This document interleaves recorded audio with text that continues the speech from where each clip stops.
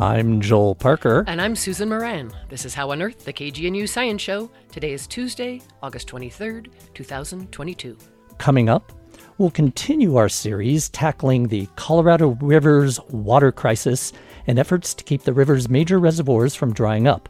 Our guests are Erin Citron, Senior Policy Advisor with the Nature Conservancy's Colorado chapter, and journalist Gerd Smith, who is the editor of Freshwater News.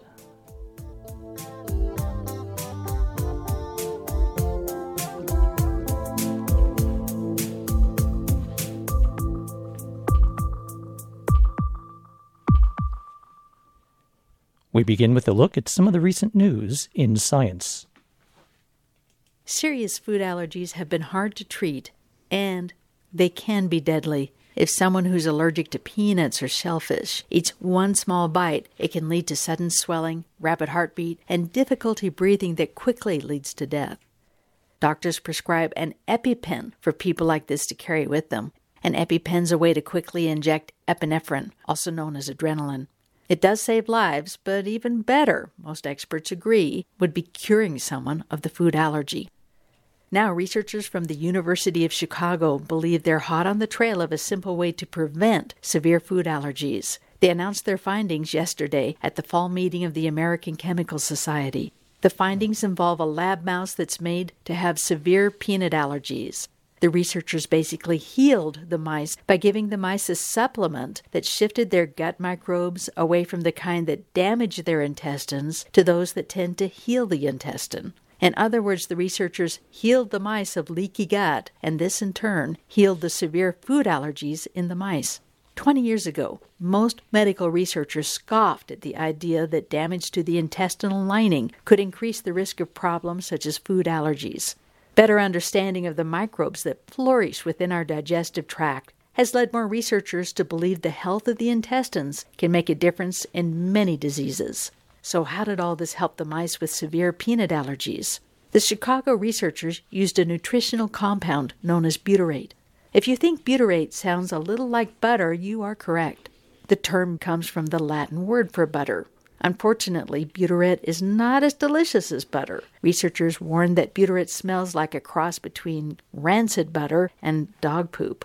The researchers found a way to disguise the smell and taste of butyrate and deliver it into the mouse digestive tract. There they report the butyrate-fed gut microbes that improved the health of the intestines and basically healed their leaky gut.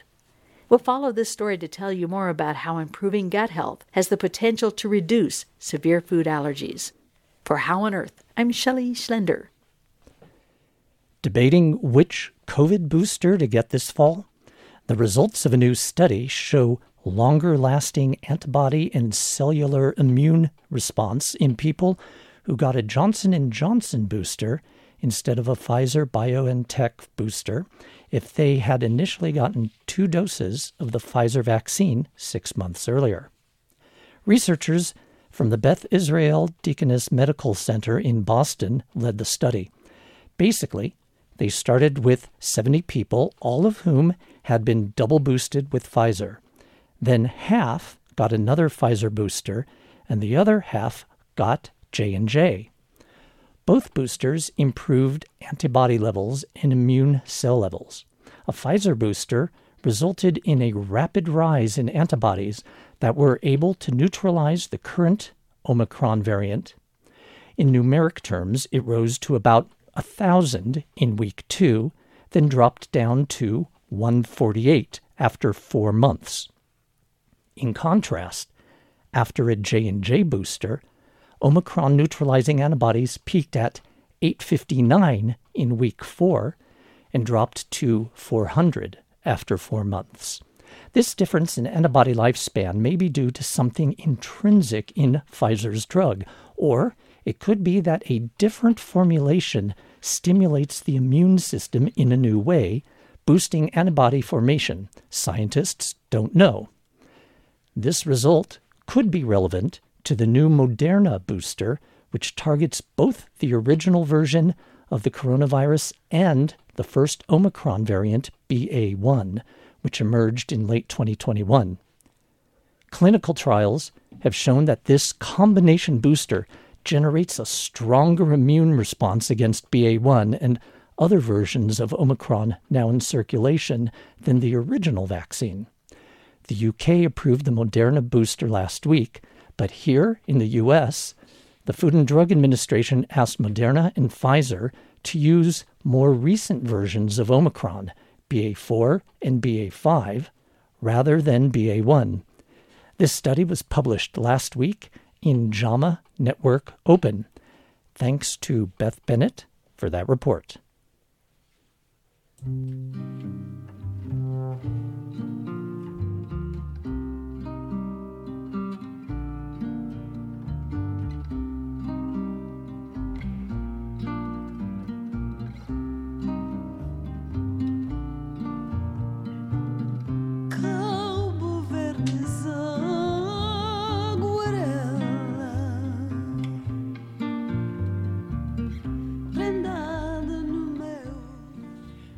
You're listening to KGNU's Science Show. I'm Susan Moran. Today we'll continue with our series on the water crisis facing the Colorado River Basin and the 40 million residents and growers who rely on the river for water and electricity. Last month we discussed how persistent drought, climate change, and overuse have caused the water levels of the Colorado River's two major storage reservoirs, Lake Mead and Lake Powell, to plunge to historic lows. The crisis came to a head in mid-June.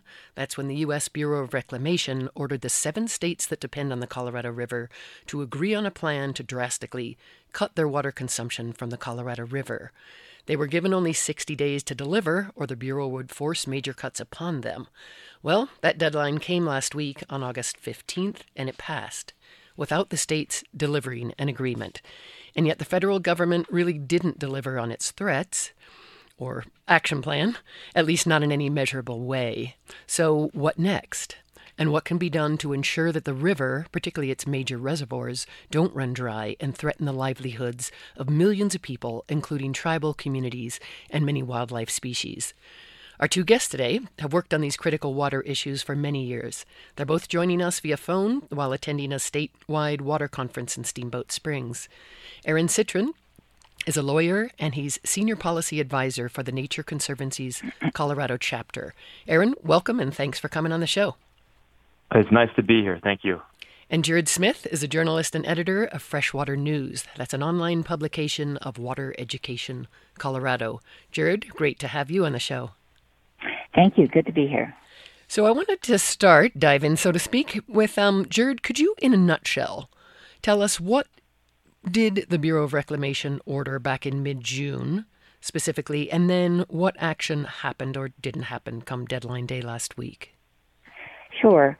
So in June, the Bureau of Reclamation, which operates, this giant plumbing system that we call the Colorado River, said conditions are deteriorating so rapidly that we want the 7 states and the tribal communities, as well as Mexico, all of whom are major users of the river, to reduce water use by 2 million to 4 million acre feet.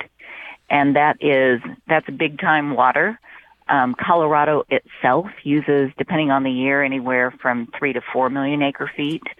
And the river has been generating anywhere only roughly 11 to 13 million acre feet. So that was a big ask.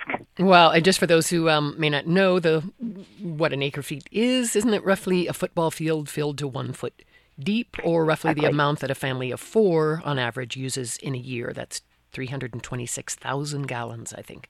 Exactly. So in response to that order, the river has 7 states, the upper basin states, which is Colorado, Wyoming, Utah, and New Mexico. They submitted basically a 5-point plan, fairly high level, about what they thought they would be willing to do in order to avert this crisis. They submitted that a couple of weeks ago. The lower basin states, who use roughly 10 million acre feet of water a year out of the river, have yet to submit a formal plan to the Bureau. And the Bureau is right now basically giving them more time to come up with an agreement. It's a very difficult thing to do. Yeah, so to both of you, let me start with you, Erin Citron of the Nature Conservancy. Was it enough? And first, were you surprised by what the Bureau of Reclamation did say come last week, or didn't? Well, I wasn't particularly surprised. This was, as Jared mentioned, a really substantial quantity of water that the states were asked to come up with in a relatively short period of time. That said, the latest forecast, the state of the river itself, wasn't a particularly big surprise. The West has been grappling with the worst mega drought in about 1,200 years, and scientists and policymakers have been sounding the basin's alarm for quite a while. This was a lot on a short timeline. The Bureau did officially implement Tier 2 shortages, which had been previously negotiated in the lower basins. And just to interject, I don't want to get too jargony for listeners, but sort of in a nutshell, Tier 2 is what, the next level of action plans? Yes, I'm sorry. So they will be implementing some cutbacks in the lower basin. And as kind of part of the, tangential, but I think related to the request, included in the recent Inflation Reduction Act, the big congressional legislation that passed just in the last couple of weeks, $4 billion has been made available for Western water conservation purposes. And that will also be used to allow the restart of a system conservation program in the upper basin that will start, again, paying ranchers and farmers to use less water to begin, once again, contributing to these issues. So while the Bureau's response was somewhat limited, some of the other investments and changes outside of that process have been really substantial. Oh, interesting point. And so, Jared, what about you? Were you surprised? Too little? Too much? Probably not too much. Too late? What? And just to make sure I understood, are you saying the water or the cash? Erin, that's for you. The $4 billion was the cash. I don't believe there will be that. We're not going to find 2 to 4 million acre feet of water, but $4 billion to pay for conservation programs, efficiencies, and infrastructure is significant and should at least set us on the right path while the lower basin, as you mentioned, continues their discussions about how and to what degree they might be able to contribute wet water to the equation. So, Jared Smith, what was your initial reaction and now that you're following it super closely? Sure. So I agree with Erin. $4 billion is significant. It's a huge amount of money and more than the Bureau, I believe, has ever had before to address these kinds of issues. And because agricultural water users use 80% of the river's supplies, the biggest bang for the buck is going to be figuring out how to help them use less water. And so in the immediate, the fastest way to do that is just to pay them to stop growing and to leave that water in reservoirs. And this is, prior to this, states have never had that kind of cash. So I think it's a hopeful step. And the biggest water user on the river, the Imperial Irrigation District in California, they control something like 3 million acre feet, just said a couple of days ago, look, we're willing to talk. We're willing to figure out how to get this done. And it is a very powerful water district and has been very quick to assert its rights. But in fairness to the district, has also been involved in some of the most innovative fallowing programs. Those are the programs where farmers are paid to stop growing. They have been big players in some of the most innovative small programs that we've done. This $4 billion will give us an opportunity to see what really big programs can do. Interesting. And since you brought up ag being by far the biggest user at about 80% of consumption from the Colorado River, let me just jump in and ask you within that, and including, I guess, what could come from the Investment Reduction Act, where might be low-hanging fruit? Because on the one hand, it sounds, oh, great, fallow fields, don't grow, give those water rights or lease them to cities. But what does that mean also economically and culturally? Sure. So the way these programs have worked in the past, again, on a small scale, this is huge scale, but they do pay farmers to stop growing, and that water can be left in reservoirs. The trick is to, pay farmers enough to compensate them for that loss of revenue. But even trickier is to make sure that the agricultural communities who rely on that industry are not crippled. So that's a very tricky part of all this. Really important point that I think is lost in some of the environmental discussions. Yes, yeah. And so they're working on it. And Colorado has done some very interesting they call them landscape level studies, looking at evaluating the health of a crop that has been deprived of water for 2 or 3 years, say high altitude alfalfa. And what they have just determined in the last couple of years, they've looked at, so they don't just look at, is the field going dry? And when we bring it back, what happens? They look at the actual nutritional content of the alfalfa to really fully understand what the impact of these fallowing programs might be. So not just the economic impact and the water consumptive aspects, but the nutritional content. Exactly. Interesting. Yeah. So we're on the cusp of some very, very interesting, I think, probably exciting developments on the river, despite the absolute critical nature of these shortages that we're facing. There's some very interesting things happening. And Erin Citron of Nature Conservancy, given you're working on a lot of this stuff within the context of Nature Conservancy, could you point to any other or related examples where there are some proactive things happening already, particularly within the ag sector?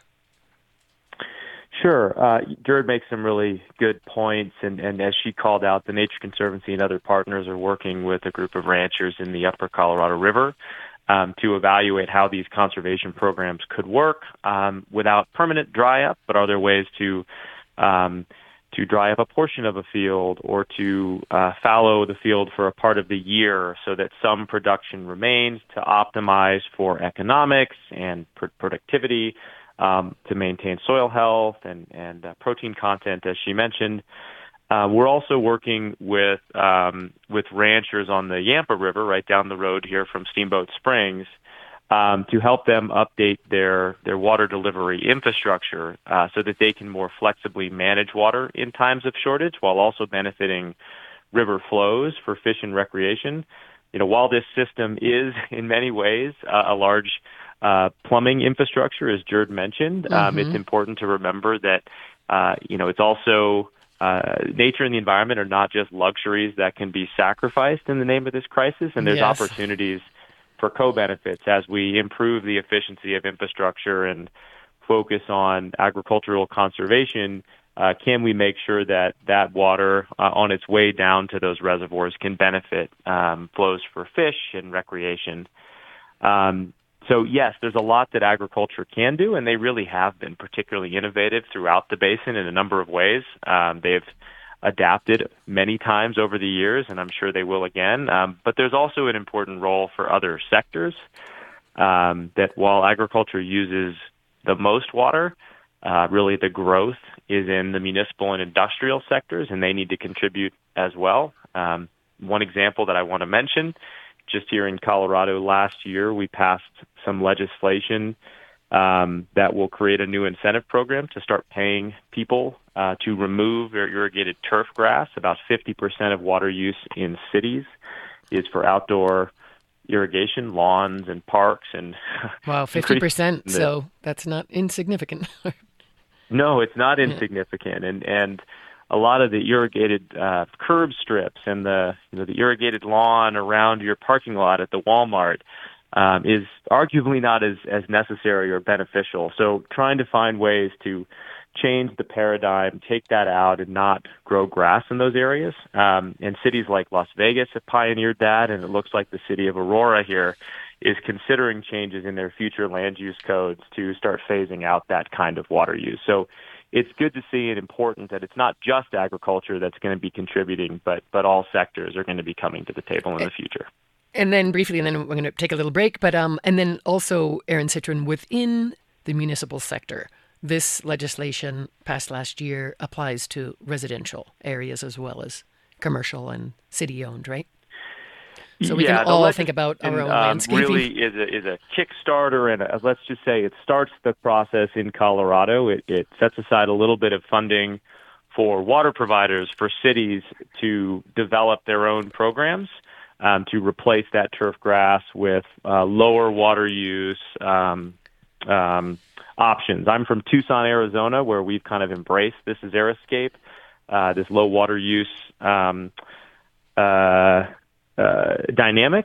So this is a first step, but yes, it would apply broadly within water providers' districts, and yet to be seen what those programs will really look like in practice. Interesting.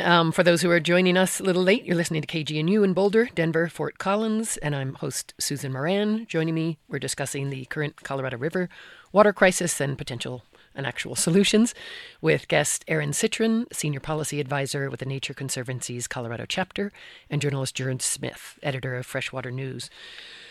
Jared, I want to turn to you. I know neither you nor Aaron nor most people have actually been at the table where these representatives from states have been discussing. We had a guest a few weeks ago, Jennifer Gimbel of the Colorado Water Center, who said, especially the upper Basin states, they're kind of a model for collaboration. Sounded a little kumbaya-ish. And I'm just imagining, what could it be but a food fight? Not just like within the upper Basin states, but among upper and lower. What is the tone?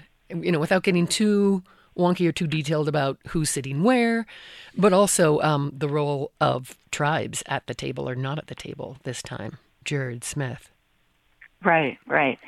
So, again, they have been, these talks have been very behind closed doors, everyone's being very tight-lipped, in part because they don't want to settle their differences in public. But anyway, so it's a little hard to tell.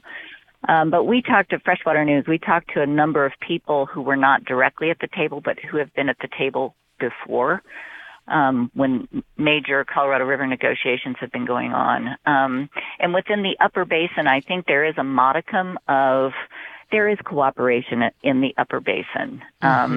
And I think it has been, for one thing, Colorado, because it is the largest water user in this region, it has taken a leading role in trying to figure out ways to reduce use, not as quickly as a lot of people would like to see. And many of and also the other states in this region, Wyoming, Utah, New Mexico, they don't have the resources that Colorado has. They don't have the cash to devote to the studies and to the experiments and to the research that has to go into managing these supplies. So I think to the extent that they were able to at least agree on a 5-point plan that they could get over to the Bureau of Reclamation ahead of that deadline, they did pretty well. And it was pretty rough. I think it was 2 pages, but at least it was something, right? It was something, exactly, and it was high level. But I also think they were also, I sense there's probably a small amount of relief that the Bureau didn't come out and say, by the way, we know you guys have never used your full allocation of water, but just as an act of good faith, how about cutting back on your own use? The Bureau has not asked them to do that yet. I think it would have been, the tone of the conversations would have been much different if the Bureau had demanded that the upper basin cut water use as an act of good faith, as the lower basin, these giant consumers of water, try to find a way to do the same thing. I see. Just widen the rift. And probably wouldn't be as effective.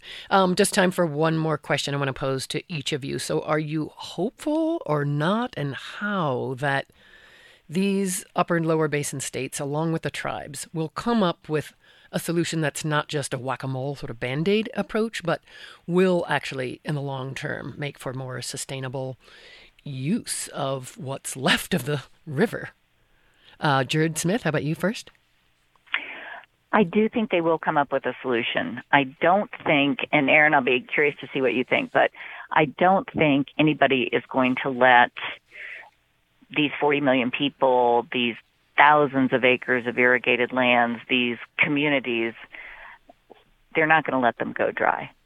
But I think, the silver lining to this crisis is that changes that many people have been calling for decades are, if they're not going to get done overnight, but they're going to be put into place. California faced the same issue back in '02 when the feds ordered them. They had always overused their Colorado River water supplies, always.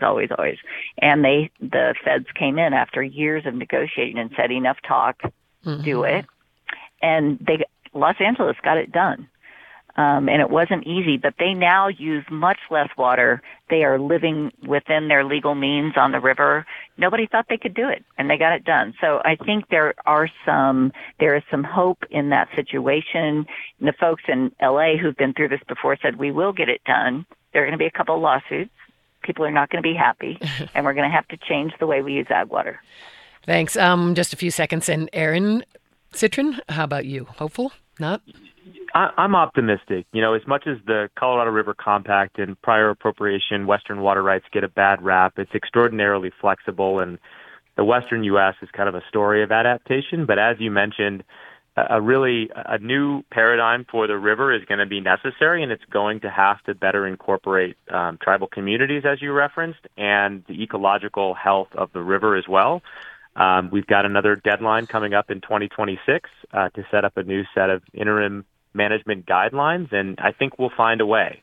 We always have before, and I think we'll do it again. Well, thank you, Aaron Citron, so much for coming on the show. Thank you. And thanks so much, Jared Smith. Thank you. That was Aaron Citron, Senior Policy Advisor at the Nature Conservancy's Colorado chapter, and Jared Smith, Editor of Freshwater News. That's an online publication of Water Education Colorado.